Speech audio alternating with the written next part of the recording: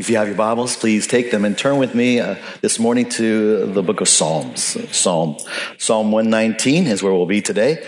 We started two weeks ago on Psalm 119. I thought we'll go back to it this week. Psalm 119, verses 57 through 64. Psalm 119, 57 to 64.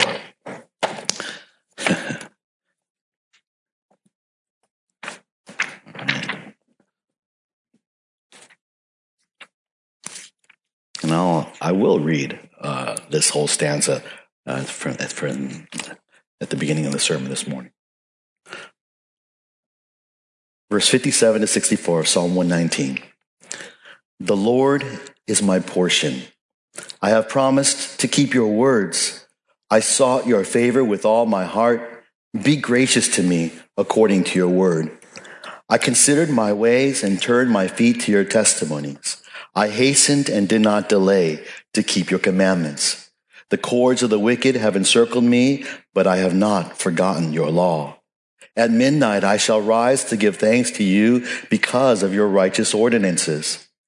I am a companion of all those who fear you and of those who keep your precepts. The earth is full of your loving kindness, O Lord. Teach me your statutes.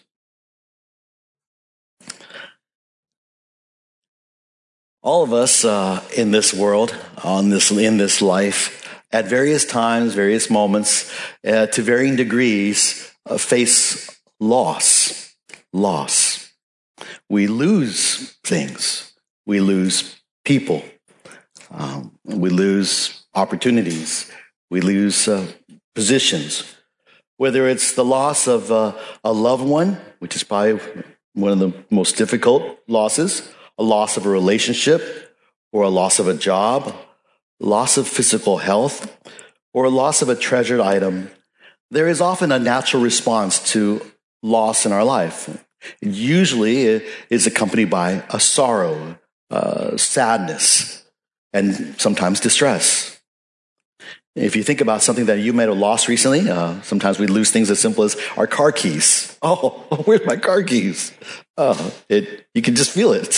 It's minor, but it is nevertheless a feeling of sorrow, feeling of distress that comes about. No matter great or small, when we lose something or someone, even temporarily, there's that tendency to feel sad or distress.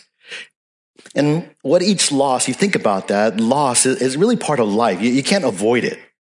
Each loss, especially in this world, reminds us that we live in a fallen world. Loss reminds us that we live in a fallen world. Ever since sin entered the human race, loss has become a part of the human experience. There was loss of paradise, loss of innocence, loss of life. The sobering reality is that in this life, everything we possess, everything that we might call our own, that has your name on it, will eventually be lost. You cannot keep it. You cannot take it with you. When we die, we lose everything. But there is a hope for the believer in Christ. You would think that in face of such loss, and the emotions of sorrow and distress, that boy, it's pretty dark. But there is a hope for the believer in Christ. For while we lose everything else in this life, eventually, we do not ever lose our relationship with the Lord. We never lose our Lord. He is our eternal possession. He's always ours, and we are always His. And that which we cannot lose makes every difference in our lives here and now, and in our lives in eternity. I particularly remember and reflect upon what Jesus said in Matthew 6:20, when He said, "Store up for yourselves treasures in heaven, where neither moth nor rust destroys, and where thieves do not break in or steal." You see, he's writing and said, store up for yourselves a treasure in heaven, treasure that you cannot lose. Well, of course, we find out that treasure is not only the promise of the kingdom, but it's the promise of the kingdom through faith in the King. It's the Lord Jesus that is our greatest treasure. The Lord is our greatest treasure and our greatest possession that we can ever attain in this world. It's better to lose everything and to gain Jesus than to have everything and not have Jesus. He is the treasure that when you possess can never be lost and is our reason for hope in the face of every loss. Today's passage begins with the Old Testament equivalent of basically this thought. And that Old Testament equivalent is the phrase, the Lord is my portion. The Lord is my portion. He's my inheritance. He's my possession. He's my treasure is the idea of it. Today's passage, as we're going to look at, reminds the worshiper of the Lord, the psalmist is writing that he, God, is our possession. He's our portion. He's our greatest treasure. And if he is, it will be reflected in our lives with regards to how we relate to the Word of God. The key theme of our passage, though all of Psalm 119 is about the Word of God, the theme of our particular passage, these 8 verses, is about obedience. That the one whose portion is the Lord, that is the follower of the worshiper of God, the follower of Christ, is one who obeys the Lord's words. So the one whose portion of the Lord is one who obeys the Lord's words. And that's really the main point of this passage. Before we look at a passage, just reminded again, just a little background of Psalm 119. It's the longest psalm in all of the Psalms. And we learn in it of the treasure of God's word in the life of the worshiper of God. In it, the anonymous psalmist basically extols the preciousness of God's word, how God's word is such a treasure. It's written in 22 different stanzas of 8 verses each, and each stanza is associated with one of the Hebrew letters. So it's Aleph through Tau, and it goes all the way through in each stanza. Every verse in 8 verses all begin with that letter of that alphabet. So it's an acrostic. What's also kind of interesting, I haven't really mentioned, I've mentioned maybe a long time ago, is that in this Psalm 119, we find many different words. We find exactly 8 different words for the Word of God. Things like, sometimes we'll just say it's His Word, or it might say His law, it might say His judgment, or His testimony, or His ordinances, but they essentially all refer to His Word. So it's kind of this number 8 is kind of repeats itself somewhere in this Psalm. And in fact, what's kind of neat about our current passage is that 7 out of the 8 different words for God's word is found in this particular section. Anyways, we are on the 8th stanza today. The 8th stanza, and this 8th stanza, all 8 verses begin with the 8th letter of the Hebrew alphabet, and that is the letter Hey. You gotta have it. It sounds like an H, but it's more guttural. Okay, hey, like you eat challah bread. You ever that? That letter is the equivalent of this letter Hey. Okay. Anyways, in the previous stanza, we looked at how remembering God's word is the believer's hope in the face of various trials. But in this stanza, it's obedience to God's word is the response of one whose portion is the Lord. And the concept of obedience is reflected in the repeated verb keep, the verb keep. We see it 3 times, verse 57, verse 60, verse 63. And these 3 occurrences basically highlight 3 points of this passage. So we're going to look at, as an outline for us finally, 3 characteristics of those whose portion is the Lord, in particular in regard to the word of God. So 3 characteristics of those whose portion is the Lord. And so those whose portion is the Lord, those who possess the Lord, those whose treasure is the Lord, are first characterized by this, by a promise to keep the Lord's words. A promise to keep the Lord's word. This is in verses 57 to 58. Look at there with me. The psalmist writes, "The Lord is my portion. I have promised to keep your words. I sought your favor with all my heart. Be gracious to me according to your word." The first line in verse 57 is this phrase that is so rich in theology. It's rich in historical background in the Old Testament. The Hebrew noun for portion appears 2 times in the Old Testament, and most commonly it refers to basically having a share, a portion, a part in an inheritance. It's that kind of idea. And one particularly Old Testament passage, though, shapes this word's meaning for the people of God, for Israel. And it's found in the book of Numbers. We're going to be looking at that in about 2 weeks. So, hopefully you're taking time to read about that. But in the book of Numbers, in Numbers chapter 18, 20, and later on it's going to be the same truth is reiterated in Deuteronomy chapter 10, verse 9. We see this, what is this being written by Moses? Okay, we read this. Then the Lord said to Aaron, you shall have no inheritance in their land, nor own any portion among them. I am your portion and your inheritance among the sons of Israel. And the same truth is repeated in Deuteronomy 10:9. Therefore, Levi, basically the tribe that Aaron belongs to, does not have a portion or inheritance with his brothers. The Lord is his inheritance, just as the Lord your God spoke to him. So the promised land, you remember, was divided among the tribes of Israel. And every tribe received a portion of the land. It was kind of divided. You've ever seen those maps in your Bible somewhere? And every tribe received a portion of the land as their inheritance. It was their part from God that was part of the promised land for them. Now, every tribe except, of course, the tribe of Levi. We know this because the tribe of Levi became the Levites. And they were called by God because, as particularly descendants of Aaron, to be the priests and the servants within the tent of meeting, the tabernacle, and eventually the temple. So for their service to the Lord in the temple, their portion, according to God's word, was himself. He says, I'm not going to give you land. I'm going to give you myself. I'm going to be your portion. I'm going to be your inheritance. I'm going to be your possession.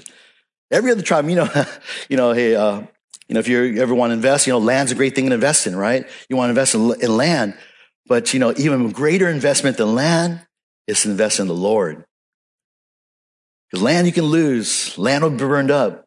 And I know that's a lot of people here invest in property. That's pretty wise of you.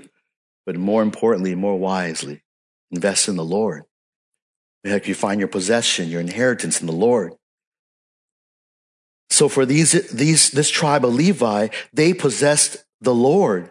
Instead of receiving provision from working the land, they had no land to work. They had no farmland where they could work and grow crops or raise cattle or raise animals. They instead received their provision from serving the Lord in the tabernacle, in the temple. That's where all the offerings that were brought to the Lord's house would be proportioned and divvied up and given to the different priests and the different Levites. So this phrase then, the Lord is my portion, then began to carry this idea that one's provision, one's sufficiency, one's hope is found in their possession of the Lord himself, in their faith in God. This relation was not just for the Levites, so there's the specific reference to the Levites, but this relationship became as reflected among the Israelites also, that it became a phrase that could be applied to them. In Jeremiah chapter 10, verse 16, we read this. There is a description of God standing in contrast to the idols in that day. And Jeremiah writes, the portion of Jacob, by the way, Jacob's another word for Israel, a name for Israel. The portion of Jacob is not like these, for the maker of all is he.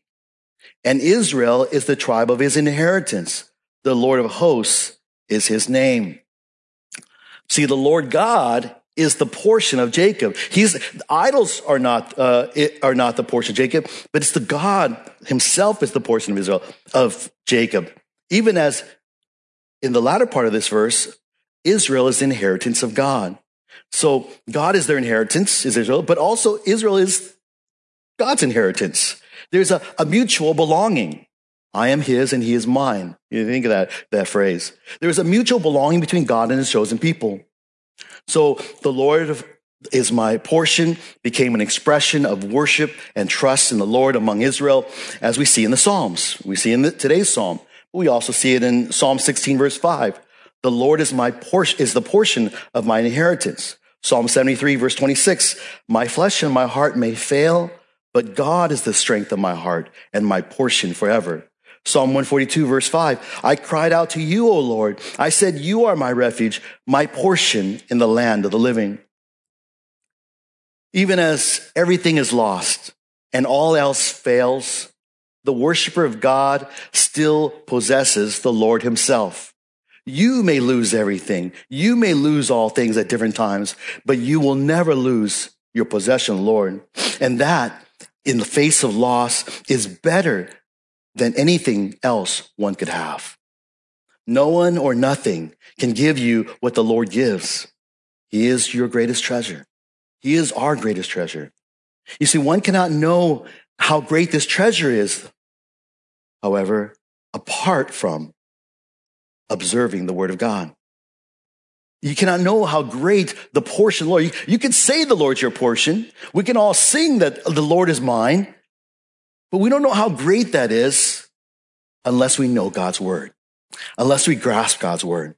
It's like having a new gadget, a new gizmo. I was going to say, I can think of many different gadgets, but recently there was one lovely family in this church gave us an air fryer. This air fryer for the whatever, it's called air fryers, right? You know what air fryers are? They fry the chicken without, oil. That's amazing stuff. Anyways, it's this weird contraption. It looks like a helmet actually, but and so it has a lot of buttons, a lot of features on it. It's a little overwhelming, to tell you the truth. And I can have it sit in my kitchen.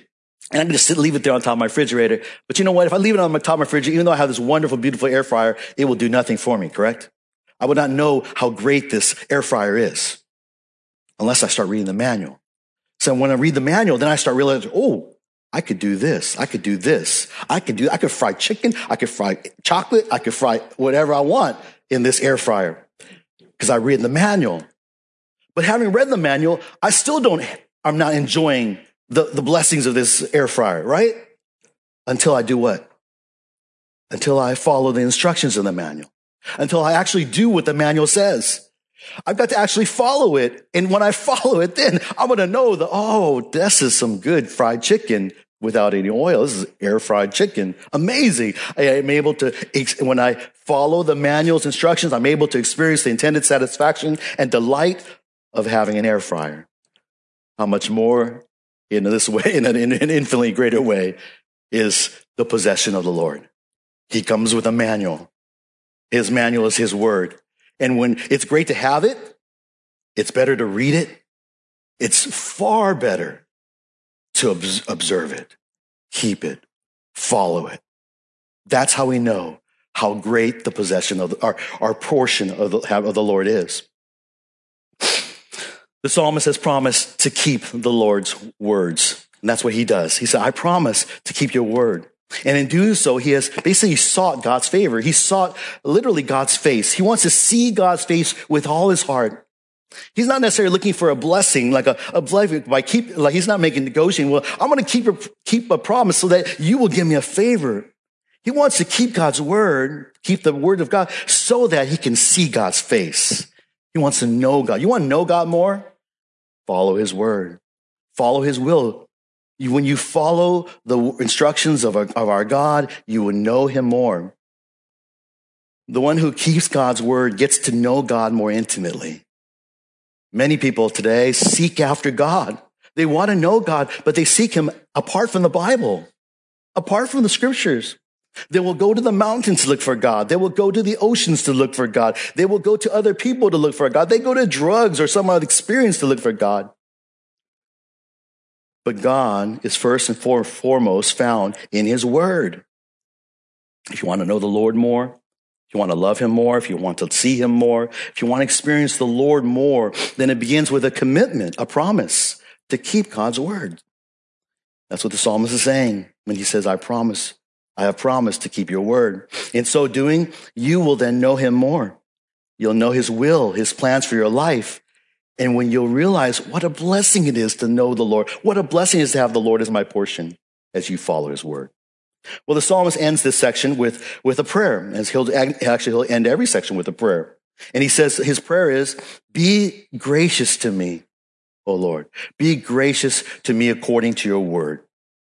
He prays, trusting the Lord to graciously provide for him what he needs according to God's promises. Because the Lord is his portion, he's promised to keep God's words, trusting that in his obedience to God's word, the Lord will graciously provide whatever he needs. That's what's at work here. See, the promise to keep the Lord's words, however, necessitates that the psalmist actually keep God's words, right? And this is our second point. And our second point, and point number 2, is that those whose portion of the Lord are also characterized by the practice to keep the Lord's words. The practice to keep the Lord's words. In verses 59 to 62. Look there with me.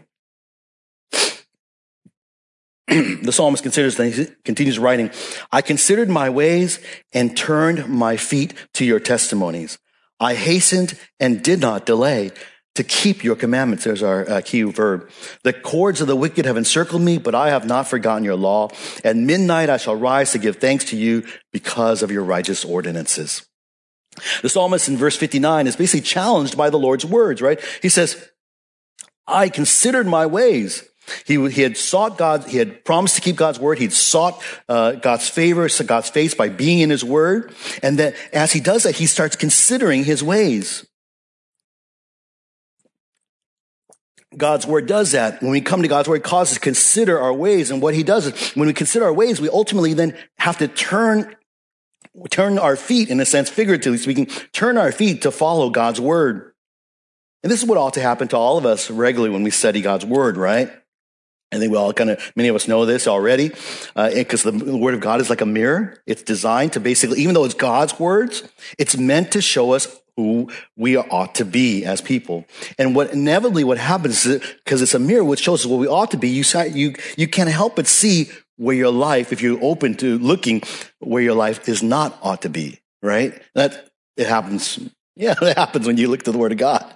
You can't help it. And it shows then, I need to, if I consider my ways carefully, look at the word of God, then I will naturally, if I'm a believer, if I want to keep God's words, I promise to do so, and I desire to do so, then I'm going to turn my feet. I'm going to turn my feet to follow his ways. If we're sensitive to the Spirit's leading, when we come to the scriptures, we are going to often find instances as well as areas of our life that fall short of God's word. As Paul wrote to Timothy, right, in 2 Timothy 3:16, all scripture is inspired by God and profitable for teaching, for reproof, for correction, for training in righteousness. That's what happens to us when we come to God's word. It corrects us. It reproves us. It shows us really how we can train and kind of return to a pattern of righteousness. Hopefully every time that you and I come to God's word, we don't just do it out of, habit or just because it's duty, but out of it, we really come to God's word with a desire to examine our lives. Even now, hopefully it's not just, that it's not just kind of going through the motions, but it's actually a genuine desire to, Lord, help me to consider my ways and help me to turn my feet to your ways as needed. When the Lord shows you your sin or where you fall short, then make it your practice to turn your feet away from sin and toward God. What's more, verse 60 tells us to do so without delay. Don't hesitate. When the scriptures show you an area of your life that you need to correct, to change, to turn away from, don't delay. The psalmist basically, he says, I hastened and did not delay to keep your commandments. There's our key verb. There's a common saying that many of you all often heard. People often say that delayed obedience is disobedience. Delayed obedience is disobedience. Sometimes when the Lord shows us our sin, we know that we need to correct it, right? We know, I know that's wrong. I need to correct that. But then what do we do? Sometimes we delay in doing so. I know I need to get rid of this idol in my life, but I'm going to keep it for one more week. We come up with so many excuses to put it off what we need to do. And what often happens is that when we do that, and sometimes we follow through, but more often than not, when we delay to obey, we basically are ignoring the Spirit's conviction in our lives. That's what we're doing at that moment. We're ignoring, I know I'm convicted by it, but I'm going to do it later. Next week, I'm gonna go make amends with that brother or sister next week. Next time I see them, I didn't get to see them today. Next time, and oftentimes what that happens, it gives an opportunity for our flesh to change our mind. Say, well, it's really not that bad. Well, I could do something about it later. And then later never comes. Or maybe even we might deceive ourselves and think, well, it's really not that bad. It's not as bad as Pastor Henry, his sins up there. If you're wrestling with sin and you know it's sin, God's word shows you it's sin, do not delay. Don't delay. Don't hesitate in making every effort to correct that in your life. Immediately it should just begin by confession to the Lord and repentance. Confessing to the Lord, asking Him to forgive you, and ask the Lord, show me how I can correct this in my life. Sometimes it may be a pattern, right? So if it's a pattern, then it's going to involve some changing of mind, changing of thoughts, changing my attitudes, correcting my thoughts. Or if it's a one-time thing, maybe you saw, I guess it was wrong for me to punch my brother. I should go. That one-time thing only. I better go talk to him and ask for forgiveness. It's an instance. Anyways, that's what the psalmist does. He doesn't hesitate when he comes to God's word. He's practiced. He allows it to correct him. He examines himself, and then he doesn't hesitate in his obedience. Now, however, sometimes the difficulty of obedience is internal, but sometimes the difficulties of obedience is external, as we see in the following verses. Obedience is difficult because of the oppression of others. The psalmist describes his circumstances here. You look at verse 61. The cords of the wicked have encircled me, but I have not forgotten your law, he writes. These enemies, he's referring to, we've already been introduced to them earlier in the psalm. We saw them in verse 51 and 53 most recently.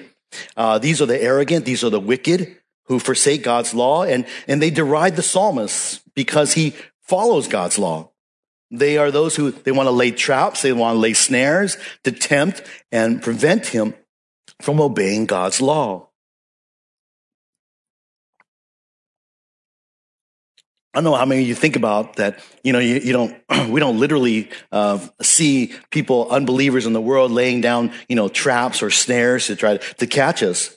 But if we look carefully, we consider what the world does. There's many ways that the world lays traps for us to cause us to forsake God's law. Sometimes it's peer pressure. Sometimes it's social pressure. Think about the presence of social media and how much social media pressure comes down and moves whole corporations, much less a small person, individual like yourself. There are threats of being canceled, doxxed, labeled even. Nobody wants today. The worst label to have is to be a racist. I think that's probably that's what they're being thrown around a lot these days in our kind of public realm. It's you can't get that. You can't really wipe that off. And trust me, it is a sin to be racist, but yet it's easily thrown around. You don't want to be labeled that, and sometimes and these labels can be thrown around and just to intimidate you to follow, to forsake God's laws. But not for the psalmist. He does not allow the pressure, the social pressure, the traps, the snares that are laid for him to cause him to forget God's law. In the earlier section, verse 51, he had written this: the arrogant utterly deride me, yet I do not turn aside from your law. Here he writes quite very similarly, the cords of the wicked have encircled me, but I have not forgotten your law. Just listen to the parallelism there. It says, the world may do this to make me to forsake your word, but I will not forget.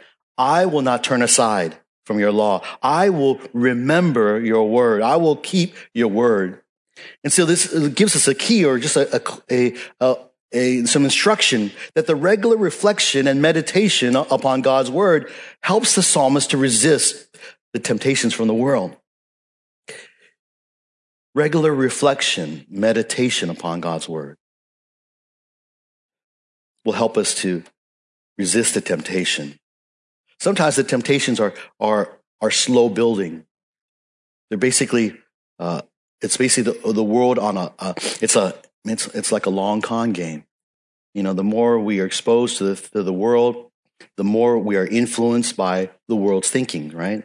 And we can't, it's hard to resist it, tell you the truth, because we're always exposed to the things of the world. to the world's philosophies. We see it on the television shows. We see it in the movies. We read it in the books. We read it in whatever, news sites we have. It's in the songs that we sing or we listen to. All these ways in popular media are ways that the world's perspective, the world's view, really, it comes into our lives. And if we're honest with ourselves, we're probably more influenced by our world than by God's word. Though we ought to be more influenced by God's word than the world. In fact, it doesn't mean, of course, we should just jettison everything in the world. What we should is that we should be so filled with the knowledge of God's word so that it becomes a filter for us when we interact with the world, when we listen to the music, when we watch the movies, we read the books, that it filters for us so that we can see and understand that's a trap. That's a way of thinking that leads to away from following God.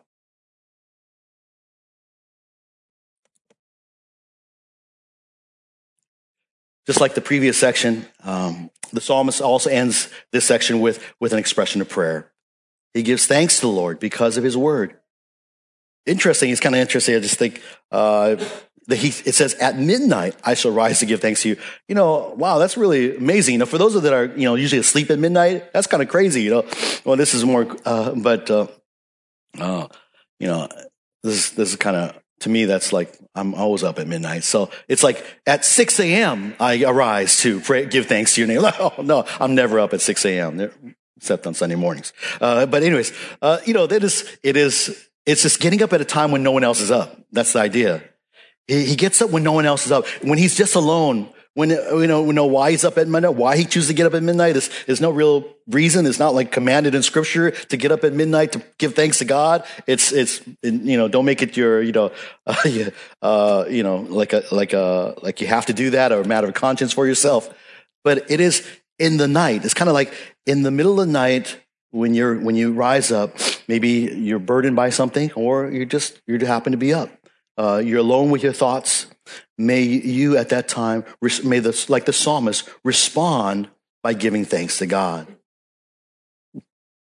He gives thanks at a time when few are awake, when one is alone with their thoughts. Because the Lord is his portion, the psalmist basically keeps the Lord's words as his continual practice, examining his heart, turning away from sin, obeying without delay, and remembering God's word. And when he does so, he experiences the fullness of God's provision and protection in his life. So that when he rises at midnight, he responds by giving thanks to God. He praises the Lord. He's thankful because he, through the observation, the keeping of the Lord's words, is able to experience all the blessings and the richness of the fact that the Lord is his portion. Well, there's a third characteristic. We move on thirdly. There's a third characteristic that we learn of those whose portion is Lord, and that is they are characterized by people who keep the Lord's words. That those whose portion, Lord, are going to be those who have people around them who keep the Lord's words. Verse 63, 64 says, I am a companion of all those who fear you and of those who keep your precepts. The earth is full of your loving kindness, O Lord. Teach me your statutes. The psalmist expresses that he's not alone in his desire to keep God's word. He's not alone. He is a companion of others who seek to do the same. He's a friend of those who seek to do the same. I came across just a real quote. I don't normally quote, by the way, Bible dictionaries, but I just came across this one and said, oh, that's really good. I got to quote it. So I'm going to quote it. This word companion, actually, it's under the Hebrew word for companion, but the Theological Word Book of the Old Testament says this about this word. This word is used as an adjective and noun to refer to the very close bond that can exist between persons. In Aramaic, the term indicates the close relationship between Daniel and his three friends because of their common faith and loyalty to God. See, a companion is not just someone you're hanging with. It's not one of your homies, not just a friend, not just, there were schoolmates or, we're coworkers, that's my kind. No, that's not the idea. A companion is someone who has a very close bond. It's pictured in the friendship between Daniel and his friends. All alone, taken away from their homeland to Babylon, where they're surrounded by social pressure, peer pressure to conform to the world. And I think Pastor Ray just preached recently on Daniel chapter 1. And we see how together as companions, they're called Daniel's friends. They had a common faith and they encouraged one another to loyalty to God. So here, the psalmist has expresses that he has close relationships with other people like-minded worshipers of God who fear the Lord and who keep God's words, who keep his words. They are united in this common bond. They're tight because of their common bond of fearing God and keeping God's word. You know, I know many of us here have friends. Some of you have a lot of friends. Some of you have a few friends. But all of us probably have friends from different activities, different interests in life. If you think about what Scripture is saying here, and if you really think about long term, there really, over time, ought not to be any closer bond than with those who also keep God's words. See, those who keep God's words share with you the same purpose, the same desires, the same direction, the same destination, the same worldview, the same principles that you live by. More importantly, you share other things. You share the same spirit that dwells within you and him or her, the same Savior and Lord, and the same Heavenly Father. It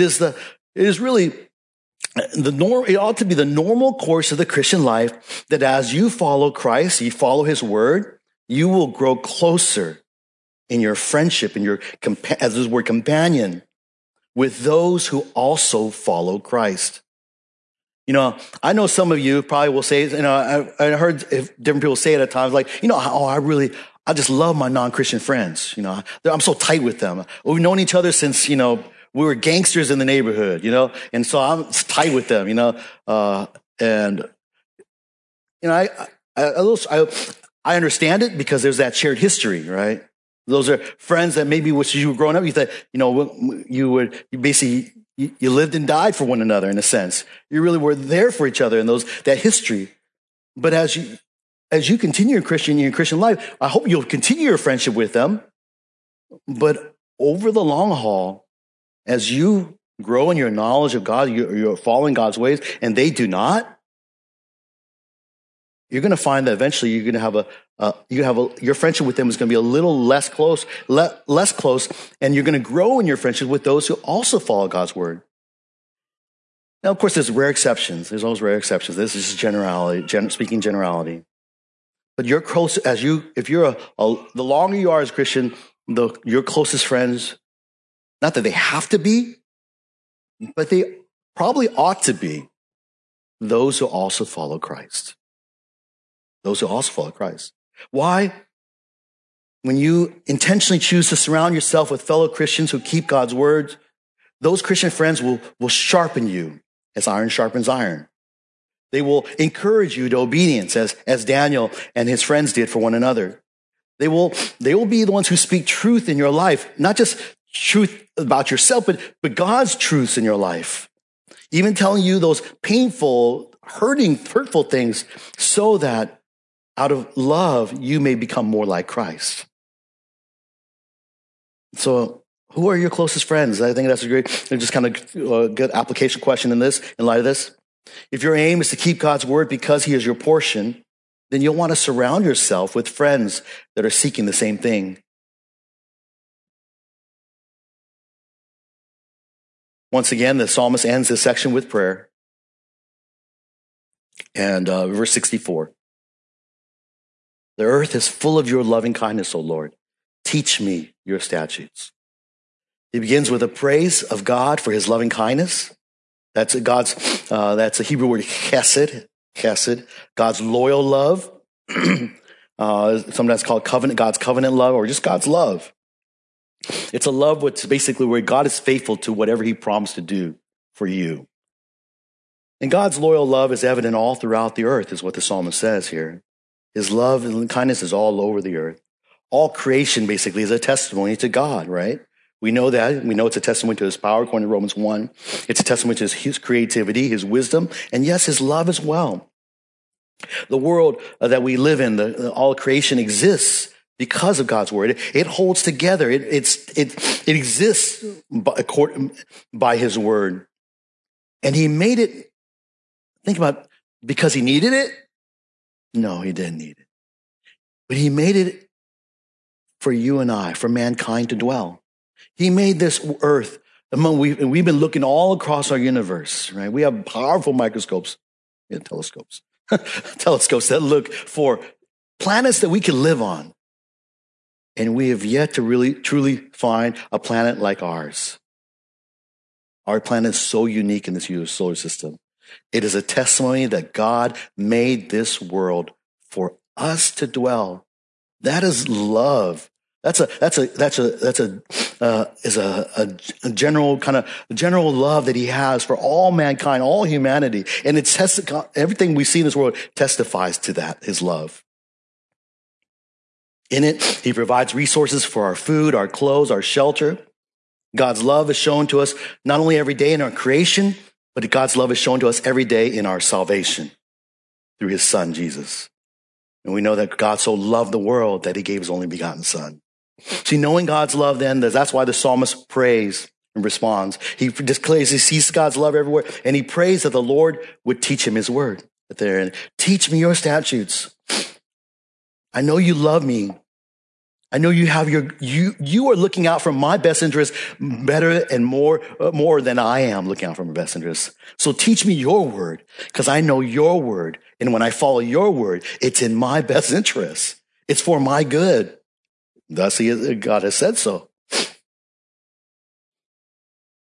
A desire, a prayer to ask God to teach us his words.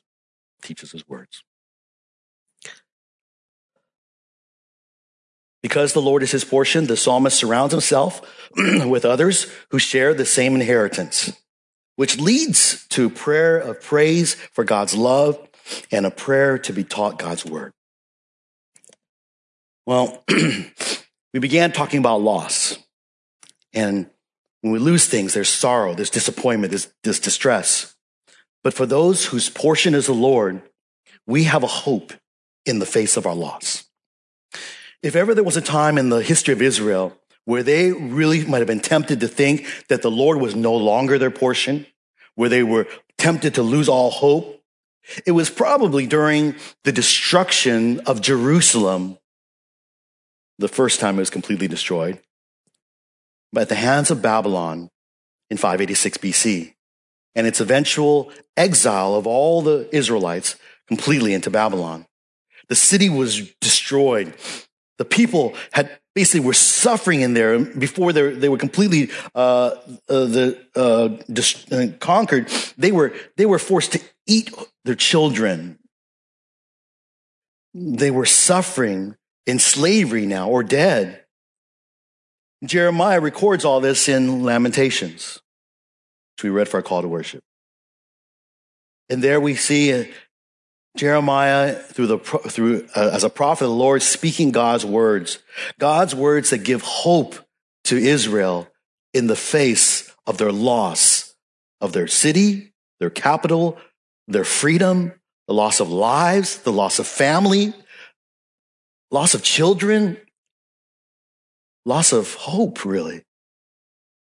Complete and utter destruction. And Jeremiah writes these words, and he reminds them, God reminds Israel of their hope.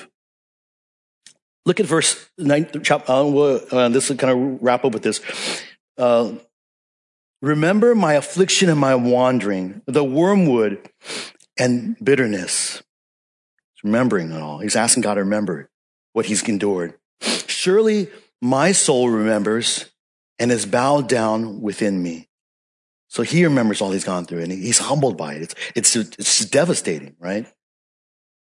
But this I recall to my mind. Therefore, I have hope. There's something that he recalls to mind. It's definitely not the destruction or affliction, okay? It's not that's what gives him hope.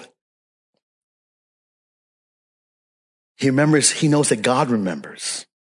God remembers him. That's what gives him hope. So, but what is it particularly he calls to mind? Let's read on. Verse 22, 24. He remembers these truths from God's word. The Lord's loving kindness indeed never cease. For his compassions never fail. They are new every morning. Great is your faithfulness. The Lord is my portion. And remember, This is when they've lost everything, says my soul. Therefore, I have hope in him. What a powerful lesson, powerful illustration really of our sermon this morning. In his affliction, Jeremiah remembers something which gives him hope. He remembers God. He remembered God's never-ending love, God's infallible compassion, God's great faithfulness. And he knows that these are all simply a manifestation of God's word that he remembers. God remembers because the Lord is his portion. And he remembers that the Lord is my portion. That's why I experience God's loving kindness, God's compassion, God's faithfulness every morning of my life, even as I've lost so much, and as a nation, we've lost so much. The Lord is my inheritance, my possession, my treasure, my source of provision, sufficiency, and ultimately one's hope. You can lose everything, as Jeremiah and Israel had, and still have hope because you have what matters. The Lord is my portion. The Lord is my portion. The Lord is your portion and my portion. And this is our hope. And this is the truth we hold on to. As followers of God, the Lord is our portion. That's the truth. That's the principle. And so, in light of that, just kind of leave you, we have time. We'll kind of just give you a couple questions to think about for maybe discussion along the way.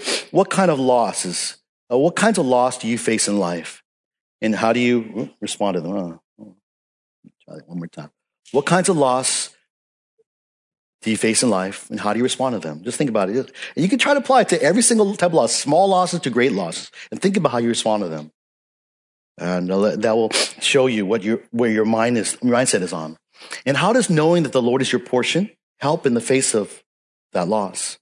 Now that you understand that loss is meant to, is a common experience, but I, as the one who has the Lord as my portion, the Lord is my greatest treasure, my great possession, how does that affect when you lose things? Certainly, it's not going to eliminate all sorrow of loss. There is sorrow. That's a normal, healthy, probably response to loss. But it's an emotional response that drives us to the Lord, to put our hope in God. And then the third question, just in light of the psalmist's words, how may the Lord be calling you to grow in keeping his word? Because it's not out of duty, but it's so that when we follow God's words, we may experience all that is meant in the fact that God is my portion. The reality is we have a whole lifetime where we're going to discover what it means that the Lord is our portion. And we won't know until we get to heaven to really understand what a great treasure he is. We have a sense of it. We thank God for his word. We thank God that he reveals to us. So let's be people of his word, and let us say we always allow it to keep our eyes on the Lord so that we would know and have hope because he's our portion in the face of our loss. Let's respond with the final song, and then I'll close in prayer at the end. Father, we ask that you would be always our vision, be our wisdom, be our ruler. Lord, fill us with your words. Help us to be diligent and not only just reading and studying and hearing and meditating on your word, but help us to be those who keep your words, follow your words, not necessarily out of duty, but out of delight, so that we might know the joy and the blessing and the sufficiency and the great joy it is to have you as our portion, our possession, our treasure that we can never lose. And while we walk on this world, that is ultimately where we will lose everything else. Father, for those who are here among us who are presently going through difficult losses, we especially pray that you would, by your Spirit, encourage them with your word this morning. Remind them that the Lord is their portion, and may that be a source of encouragement to them. Father, for all of us, we ask that you would cause us to grow in how we keep your word. Help us to always remember that you have spoken in your word and revealed to us yourself. You who are full of loving kindness and compassion and faithfulness. Lord, we know that you love us. You are looking out for us. And that all that goes on in our life is in your control. Lord, let this perspective that's from your word be ours as we face the losses that we will inevitably face in this world. And help us to, therefore, be a light to our world, to be people who respond with hope always. A hope that is not only powerful and encouraging to all of us, but may be attractive to the world, who, like us, are also facing loss all the time, and yet have no hope in that face of loss. Lord, thank you for your word. Continue to cause us to remember, to keep your words. Thank you, Lord, that you remember and never forget. Father, we pray in the name of our Lord and Savior, Jesus Christ. Amen.